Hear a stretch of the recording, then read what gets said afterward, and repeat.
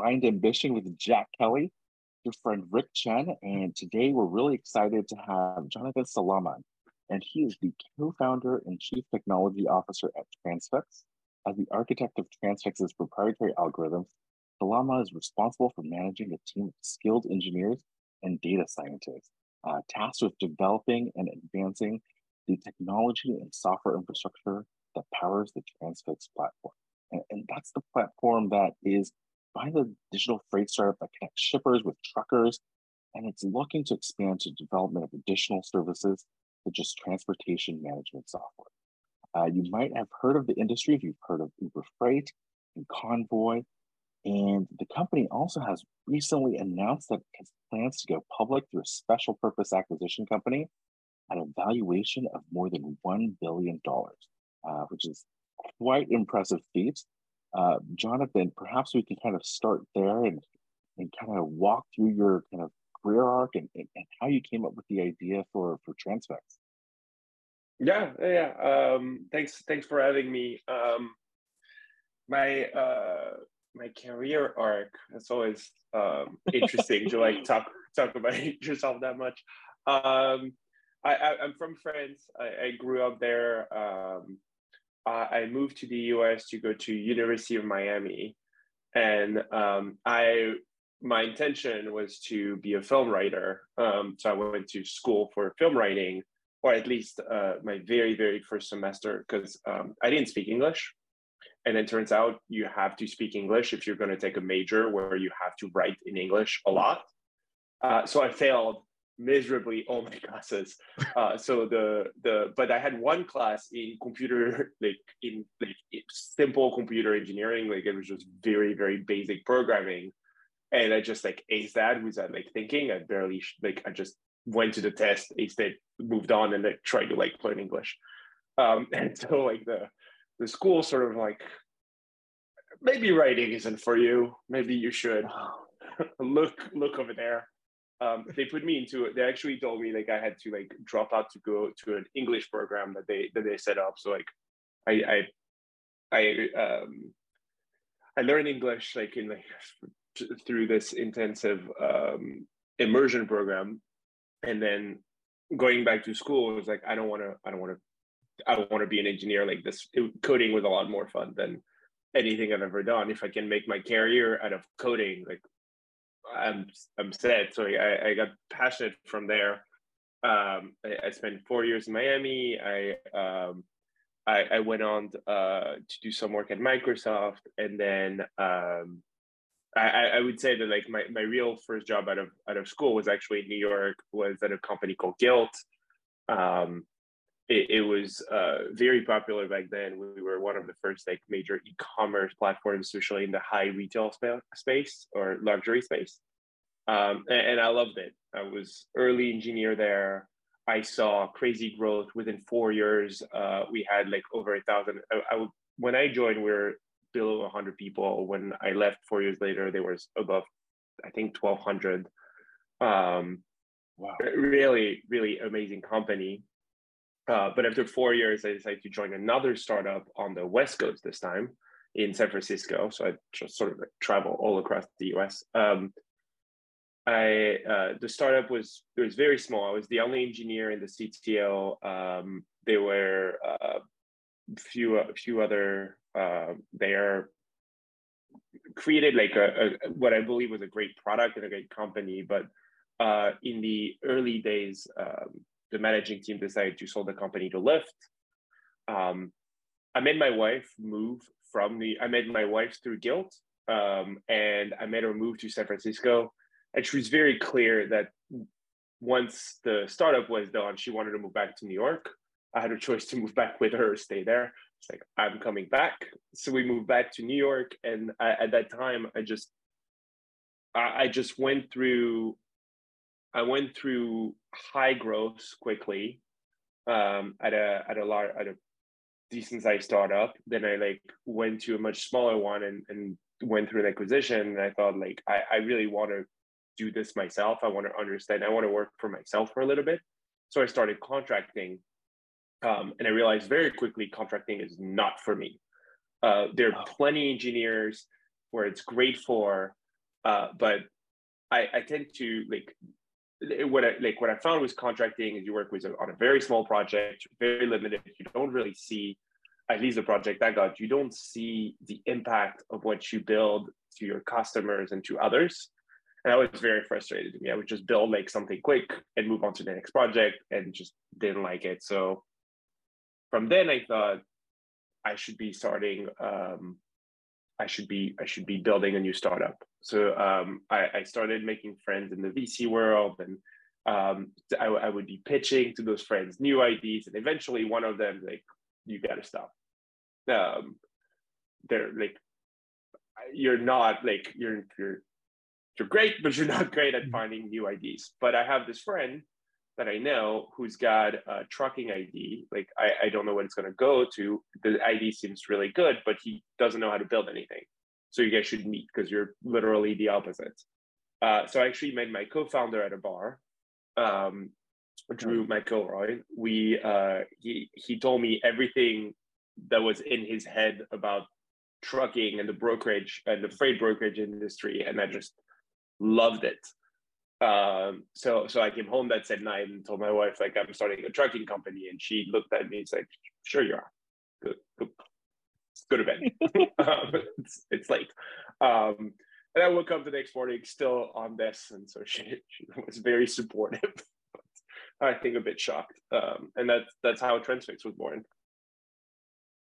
That is wild. I can't get past. How did you come here to the U.S. to go to college and not speak any English? I still can't get past that far. Yeah. So college in France works very like kind of like here. You apply to a bunch of them, and like you get in, you don't get in, and that was pretty. I'm gonna call it naive, but really, like one would say arrogant. And I only applied to one school. I applied to like one school. It's like I'm for sure getting in. Why would I not get in? I'm definitely getting in. Now in hindsight, I didn't have the grade. I didn't do anything outside of school. Clearly I wasn't getting in, but nobody would convince me otherwise. And I applied to University of Miami as a joke, as a complete joke. And then I got denied from the school in France, and I got a scholarship to go to Miami. And my mother looked at me in the eyes and said, "You have two choices: you go to Miami or you be a waiter for a year." And that life decision took about a second to make in my head. Like, it was very fast. And here I am in Miami. I was actually planning on going back. In my head, I would go work in New York for a year, 2 years, and then move back to France. But working, I mentioned I met my wife, and she's from Wisconsin. So like, all right, I guess I'm here to stay. Yeah, how do you like the trucking industry? It is wild.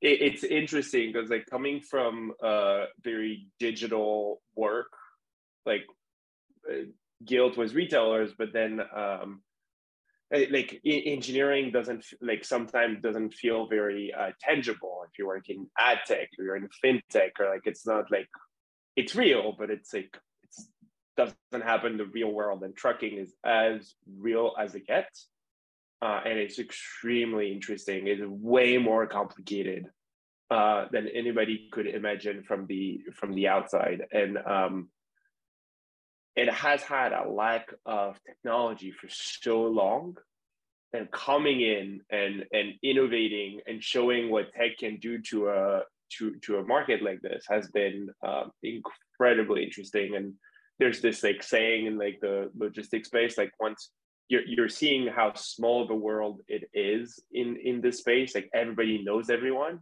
but that's mostly because once you enter logistics, you don't get out. Like you can change company, but you do not get out. You stay. People are lifers, and it's been fun. It's been a really fun ride.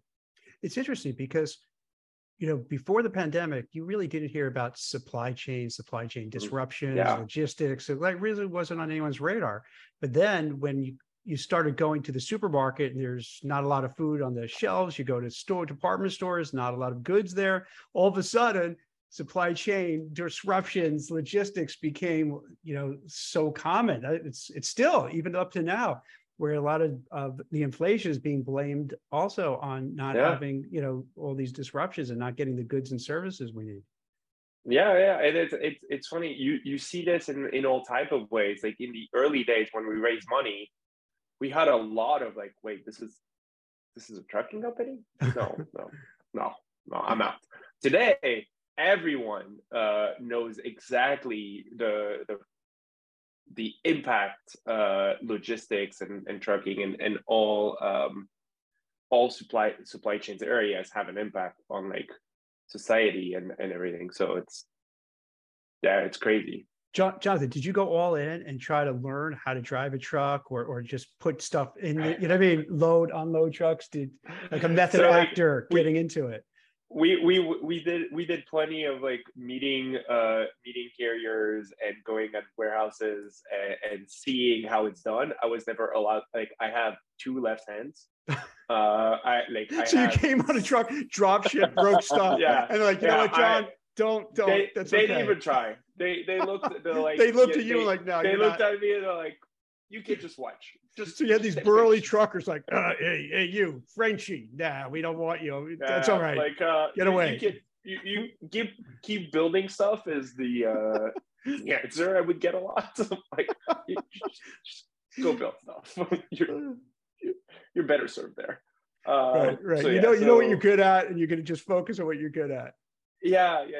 That is very true. I have no skills coming out of this hands. So, yeah. No, I mean, in terms of the skills of coding, like it's such a huge technical challenge, right? Like you mentioned that kind of your competition is almost like pen and paper, right? Where it's an incredibly large industry, not much use of technology just yet. Did you find in the early days when you started working with people in the logistics space that they were, willing to embrace you with open arms, or did you have to do a lot of convincing of saying like, hey, here's why I'm using technology, or my technology, my platform is better? Yeah. So it was interesting because so in the early days, things I would hear a lot from shippers, which is like, oh, we've been told this before, and it's never worked. And so we had to prove ourselves. But in the early days, so now like this is like 2012, 2013, like in the very early days, technology that you and I and like everyone took sort of for granted, the logistics space didn't. And I remember having a meeting with a potentially fairly large customer, and all we did was to show truck on a map. Like I get their location from their phone and I put it on a map. That's it, nothing else. That alone was like mind blowing for a lot of people. And so I realized it's like, what we had to do in the early days is not skip step. We have to bring the customers in that journey with us of building. Like, even though we could have gone like 20 steps ahead and providing automations and notifications if the truck is late and doing all these stuff, we had to like slow down and bring the customer on that journey with us so that to create that trust, and also to create this idea of velocity that we're going to work with them, because the other thing is like any software in this space is really slow. Like if you want to build something, it'll take a year. Like if you want to add something to your TMS, it'll be very slow. But coming from a startup, we had 3 engineers. Like we're gonna run. We're gonna move faster than any team of 1,000 people.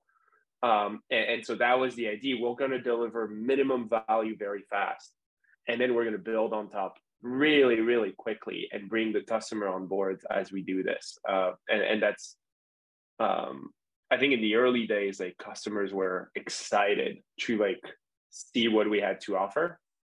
And from then now we like now it's just a matter of like keep that innovation muscle like healthy and going. every day. Why do you think that the software that is existing is like almost always slow? Is there just no incentive to kind of improve the technical Uh, capabilities there, or? I think they're just like it's a different. Like some of our competitors are not on the cloud, right? Like some of our competitors are hosted at customers, at warehouses. Oh wow. So changing any software requires like somebody to make local updates, right? It's just like those companies are born in a slightly, now they're trying to catch up and they're doing better and good for them. I don't disparage anyone, but that's that's what we do, right? Like that's our engineering team. That's where they come from. Like they don't know how to build on premise stuff. They know how to build like they know how to build really fast, really well. Scaling, like when we talk about scale, you like right, like we live in a world where like you tweet every day, you Instagram every day, like that's like Instagram receive I don't know how many billion requests like how fast, right? But it's normal, you're used to it. In trucking, you got to remember there is about like 3 million truck driving at any given time, give or take. So it's a $700 billion market. If you hold the entire network of data, you're getting 3 million requests per second. That's nothing. Like that's like that is literally nothing. Like any engineer could handle this like in their sleep, unless you're on premise, because that hurts a lot, right? And so I think it's just a different mindset of how you build. That they're the traditional players are like definitely evolving, definitely like investing, and have like many announcement that they're investing in moving faster. But I think that's a lot of it has to do is like that the difference into how the company was built. In terms of kind of, you mentioned mindset. Is it something that you look for when you're recruiting engineers and kind of walking them through the space? Because I imagine, like you said, if you're in the logistics space, certainly you know it, but perhaps for anyone else outside, they might have no clue, right? They Yeah. might not even realize like everything in the room around them probably came there on a truck, right? Yeah, no.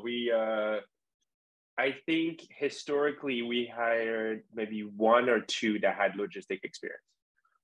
Typically Wow. we don't like it's not that we don't try. We interview, we cast a wide net. But I always believe we can teach you logistic a lot faster than we could teach you tech. So like if you know how to code, and if you know what like we really focus on two things, right? Like we focus on like make sure you have tech skills, right? That's baseline. Like if you're an engineer, do you know how to code? Is pretty baseline. Right. I think the thing that we do that other startups don't always do is I want every single one of our engineers to be customer fanatic, customer focused. Understand that like you're building this feature because it is impacting a customer. If you don't know who's it's impacting, why are we building it? I want every engineer to always think this is how I'm helping my customer. And I lose my customer loosely, but yes. Yeah, who is the customer? Is it the trucker or is it the end? Yeah. So it's a lot of people for us. We have three main customers, in my opinion. We have our shippers, we have our carriers, but we also have our own employee. We build a lot of internal tools to make ourselves more efficient. Part of our premise, right, is that like we can automate a lot of the manual effort that is being done today by like other freight brokers. And so we really have those three type of customers. So we have a team that's dedicated for our like to make sure our finance team has everything they need, like from a system standpoint, to like proper invoice, proper bill, do everything properly, right? Like so that team, their customer is our own finance team. And and when I was working at Guild, my team was responsible for all the internal tools. And I think one of the best, like I was just eager to launch new things. And early in my career, I always remember the CTO of Guild gave me an advice that like I think shaped a lot of like how I think. That in my head is it doesn't matter if it's pretty. It doesn't matter if it's used. Like it doesn't matter how it's used. It just matter that it is used. Like we can train anyone. And he's like, no, they're your customer. You should always deliver best value to your customer. You should always treat every line of code you write impacts someone. You should know who it is. You should know how it impacts them, and you should be building code for them, because the best code you could write ever. You could write the pretty code, doesn't really make sense, but you know what I mean. Like you can write really good code. If nobody uses it, it's useless. And you can write terrible code, but if everybody uses it and love it, then by definition, it's great. So that's something we look for every engineer at like any part of our journey, from when I was by myself to like today. We constantly look for people who care about their customer. And I want to clarify for the audience, right? So you mentioned the first two customers are shippers and carriers. And so if I understand this correctly, shippers would be kind of like a merchant that has freight to send from point A to point B, right? That's right. And, they have 42,000 pounds or something. Oh, okay. And then the carrier is the actual trucker, right? Or that's right. Trucking group. Okay. Yeah, they're typically trucking companies. We work with all sizes, from only one truck, one company man, like he does everything or she does everything, to the companies that have like 50 to 100 trucks plus. Do you find that a lot of folks in the logistics space are kind of these like smaller mom and pop kind of really? Yeah. I think statistically, although to be verified, like the number changes every year, and I don't fully keep track, but like give or take, 95% plus are like 10 trucks or less. It's you have 10 very, very large player, and then you have a very long tail, very, very long tail. So we work with a lot of small company, and it's part of what makes working with carriers great, seeing them grow their business, because you've made them more efficient, because you get them better freight, because you've been sometimes just a decent human. It just helps them, and it's great. We have many stories. We're very close with our carriers, and they count as our supply, right? Like it's like we sell their supply, but they're as much of like our customer or a partner than our shippers are. I'm quite curious. Is that part of the reason why perhaps it's more challenging to kind of build something at scale in the logistics, just because you have that long tail of kind of smaller shops, or just? So for trucking specifically, right, full truckload, just what we do, right, because supply chain is so large. It's like there's so many areas, but for our side, it is really challenging, because it's just you can't, like, think about, like, our customers are giving us freight, and so you see the map of the US. They can give us freight anywhere at any time. Finding a truck is like throwing a dart, and you hope that like it shows up at the right place at the right time, right? And our technology really enables this. A lot of people are still doing like when we do sometimes like a lot of phone calls. to find these trucking companies, but just in your head, you can understand how inefficient the whole like system is, and building anything to innovate is, if it was easy, everybody would do it and we wouldn't exist, right? Like it would just be solved. It is a really, really hard problem, but it includes like we try to solve it coming from a different angle, using a lot of data science and other fun tools that we have at our disposal, and it makes the work great. Find interesting, and that seems to be a constant in the conversation that we're having is, you mentioned, and I found this quite inspiring. The third customer are your own employees, right? And it seems like throughout your kind of career, throughout your kind of founding of Transfix, you've been really focused on empowering individual team members. Like, has that translated into kind of like successful employee retention? Like, right now we're talking about great resignation, quiet quitting, quiet firing, all of these like meme ideas about what it means to work today. Can you kind of break it down for us there?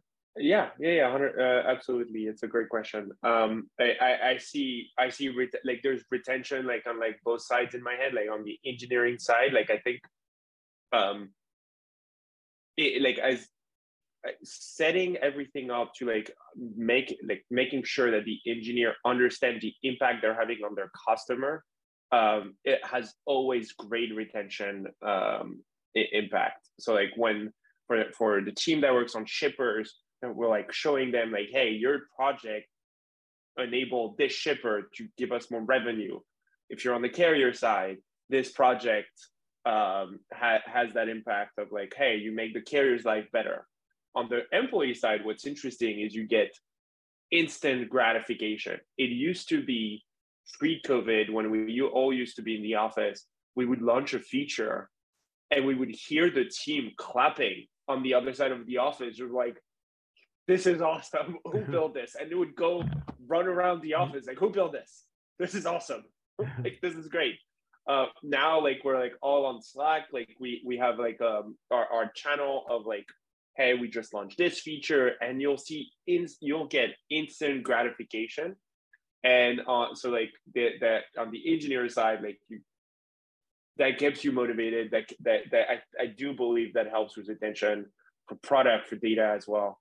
On the other side, on the operation and business side, like we don't want them to do tasks that can be automated, right? Like if you go and you enter the same number in the same spreadsheet every day, like that gets like not boring is the wrong word, but mundane, and like you want to be doing more. Every person that like no person has ever said like I don't want. I guess plenty have, but at Transfix at least we make sure we look for people that have ambitions, that want to do more, that want to do better.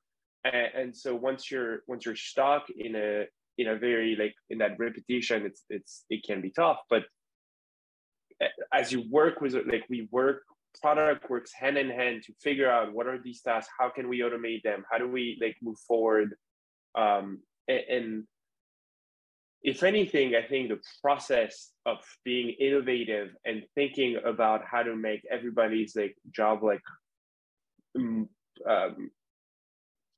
easier in a way by like enabling them with technology, I do believe that like has a impact on retention.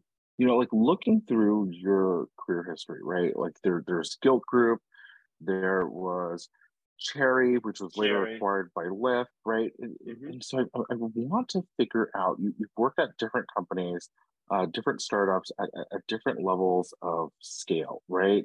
Is there kind of one type of business that you think that, if I'm a new technologist, if I'm a new engineer, that I should seek out in terms of kind of where can I grow the most, and where can I like level up my skills faster? It's a great question. And I think that it very much depends on where you are and what you want to do and what kind of engineers you are. Many engineers are really, really good to start new companies, but the moment you start putting too much process in place, it tends to not be their favorite areas, and others are like the opposite, because it depends also how much risk you want to take. Like if you have 3-4 kids at home, you might not want to take a risk on a startup that didn't get funding yet. So I think there's a lot of that. But as far as skills, I think it really depends. Having the ability to be around great engineers definitely moves your skills up. You're constantly getting feedback about how to think about coding and how to think about delivering code in a safe and productive way. When you're on your own, or when you're at a very small startup, you might have a bunch of very, very talented engineers next to you, but it's go time. You're not talking to them. It's just go, go, go. Which is why, like, when starting Transfix, it was very clear, like, the first 3 engineers I hire are going to be like really senior people that we're going to talk to each other when we have a drink after work. But when we're at work, I have my headphones on. Don't talk to me. We're coding. Like you're like, we're all doing the same. So I think that, like, if you want to go into that environment, what you learn is that customer appreciation, because the engineer at that time may be helping with product, and maybe helping with data science, and maybe helping with whatever it takes to close that next customers. And you get really quickly this empathy to your customers, and how to think about developing software. If you're thinking about developing your pure technical skill, I would actually think that a company like Transfix today, there are many out there, is sort of the perfect balance. We're no longer rushing to get things out the door, but we are keeping a really good pace, and you're surrounded by very, very talented and senior engineers that are here to help you grow and understand. And I think that, like, you could, if you want to understand what it's like at a really massive company like Meta or Google, whatever, you can. You are, like, I think you're learning something very, very different when you go to one of those companies, which is way, way more technical, way more. You go very, very deep into the technical, and not like, and it was like my personal experience, you're very far removed from your customer. So it very much depends, like, which engineers you want to be and what type of impact you want to have. I think that answers your question. Yeah, and in terms of, like, it sounds like, if your advice is, if you want to maximize impact, right, you should really look for the customer obsessed, customer focused organizations that might be a large company, but more often than not, it seems like it's more of the smaller company, less of the kind of established, more of the kind of like startup feel, where you can, like, really just dive in and not break things, but really, like, get in there and see what you can build. Yeah. So it really depends what engineer you want to be, or what data science. And I say engineer a lot, but I really mean, like, it's every technical role, from product to design to data science to analytics to engineering, all type of engineering. No, I understand, and I mean, one thing that I would kind of, like, love to dig into is, you're at Cherry and it was acquired by Lyft.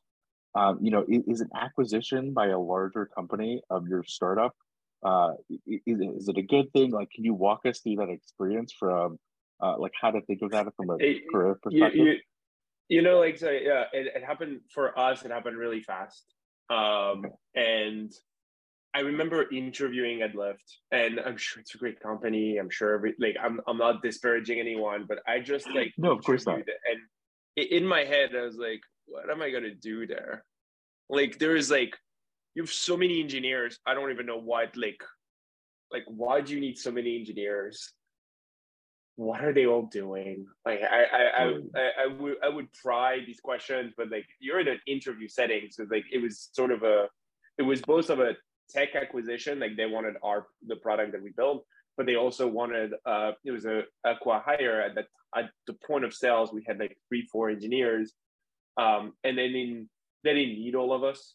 And my wife was very much already saying, I want to be back in New York. What are you doing? Like, why are you really interviewing? I want to be back in New York. So I went to the interview because, like, why not? And a lot of the interview was at Cherry. Cherry was a car washing company that we would essentially, you had an app, you press a button to tell us where your car is, and we send somebody to wash it.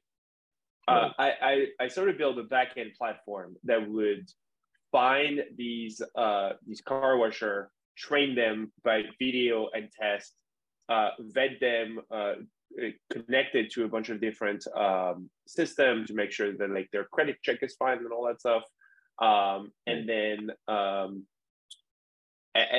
do a first pass as a tag along, and then and the whole onboarding process was automated, where we had one customer support doing like 200 or 300 onboardings a week, and she was fine. And we built a text message platform for her and a bunch of these stuff, and that's the type of thing that Lyft wanted. So a lot of my interview was about like all the stuff that we build, and it was sort of an interesting experience, because you get a lot of like interviews like, okay, we build that too. Why is yours better? I don't want to fight about this. Like, I don't know yours. Maybe, I don't know. Why are you asking me that question? It's weird. Right. It's just weird. So the whole experience was kind of strange. And then I think it's been clear through like the 50 minutes we've been talking, I only care about impact. I don't really care about anything else.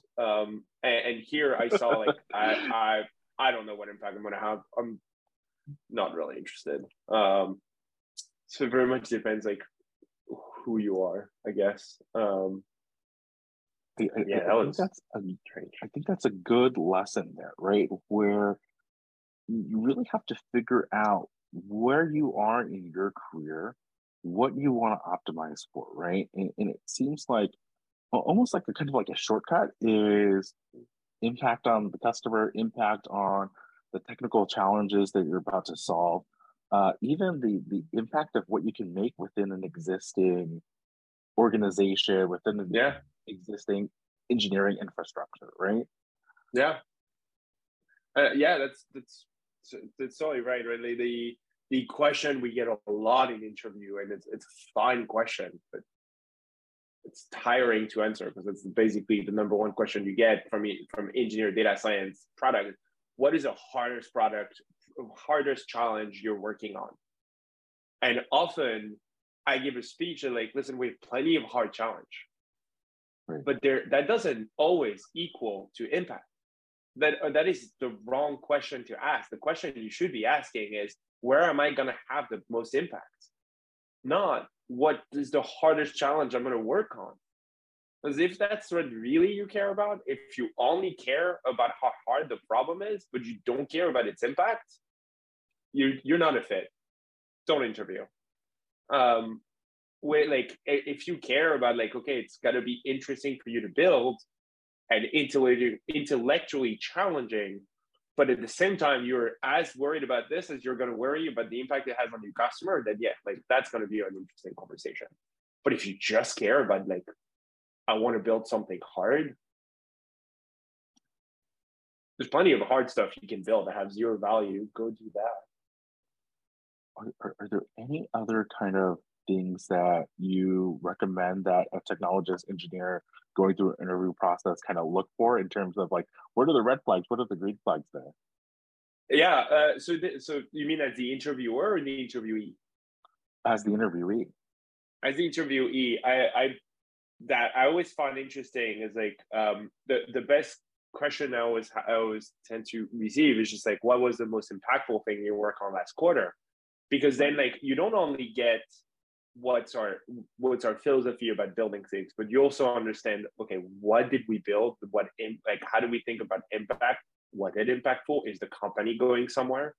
If I take a project like, oh yeah, it was very, very impactful, we were able to close 10 more trucking company, well, I would worry, right? Like it's like, that's not a lot.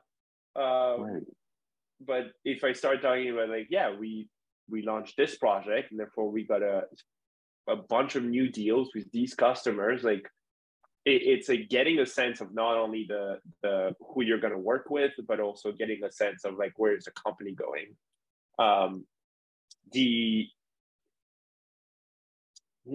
We go back to like who you are as an engineer. If you're worried about impact, I would be blunt to say, how am I going to have an impact?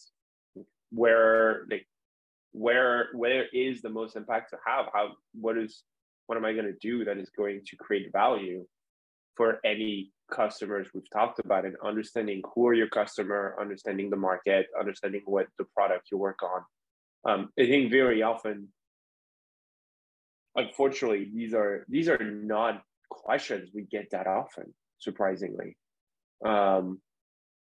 We just don't. I get a lot of what's the hardest thing we work on, but I rarely get any questions around impact or anything like that. Rick, Jonathan, I'm curious about your opinion on this. Do you feel, given what we've been just talking about, so members of Blind who are either thinking of a startup or joining a startup, instead of thinking like the sexy, cool thing or doing the hard coding, to look at maybe a boring, like plotting industry that's, that if you would tell your parents and friends about it, they'd kind of roll their eyes and say, what are you doing? Is that maybe kind of the thing that they should look for, that is an uncrowded field? What do you think? I personally love this, right? Like I went to from Guilt going to a car washing company. Right, because Guilt was kind of a high end, right? Sexy kind of company. Yeah. Yep. I got a lot of you're nuts. And then starting a trucking company, you're even more crazy than you thought you were. Right. But there is something incredibly rewarding in bringing tech into a niche market, and a cold trucking niche at $700 billion, not that niche. But I agree, right, the not sexy stuff I found much more interesting than anything else you would be doing. I fully agree with that statement. It would almost be like for blind members to start running a screen of what old fashioned industries or that have been left behind, kind of thing, left for forsaken, and then say, how can I breathe new life in it through technology, and all of a sudden have a cool startup or join a cool startup that's doing it. Yeah. Before meeting Drew, I in my head I had a checklist of things I wanted the startup whichever industry it was, but I wanted a really big TAM. Understood that if your chance of getting 1% or 10% of a market are difficult as it is, but if the market is gigantic, at least it makes the number make sense. So really large TAM. A co-founder, in my head, I had this idea that I could take care of everything internal, but that's all 3 people jobs. I need somebody to be the external selling and fundraising and all this, and Drew was great for that, so that was a match. But also I was very, very much looking at not sexy industry. I was looking at car rentals, I was looking at a different oil, energy stuff, very much things that are not considered flashy. I very, very much agree with your sentiment that that's something people should be looking into. You know what? I think it's really interesting that you say that, right? Because on Blind, we have a lot of technologists that are from the largest tech companies, right? Meta, Amazon, Google. Almost every year, sometimes in some cases, twice a year, the word impact almost becomes a meme, right? Because it's something that internally these cultures are trying to optimize for, right? When you're trying to get that next level up, that promotion, that raise, that new stock grant, they're often kind of completing these like huge promotion packets and trying to kind of figure out like, oh well, how did I actually show impact, right? And from an outsider's perspective, and also from after hearing you speak about like what impact really means in an engineering organization, it kind of shows me, wow, like they actually have no idea of impact, right? If you're having Yeah. to sit down and try to figure out, well, like what the heck did I do in the last 6 months or last 12 months? Where did I demonstrate impact? Perhaps you're not demonstrating impact at all, right? Perhaps these organizations aren't set up in that way. And so to hear from your perspective is quite refreshing. And I want to thank you for coming on Yeah, the thanks. show and sharing that with us. I appreciate it. Thank you so much. This is great. Thank you. That's it for The Blind Ambition. If you enjoyed the show, please leave us a 5-star rating and a review. And don't forget to subscribe wherever you get your podcasts. Thanks for listening.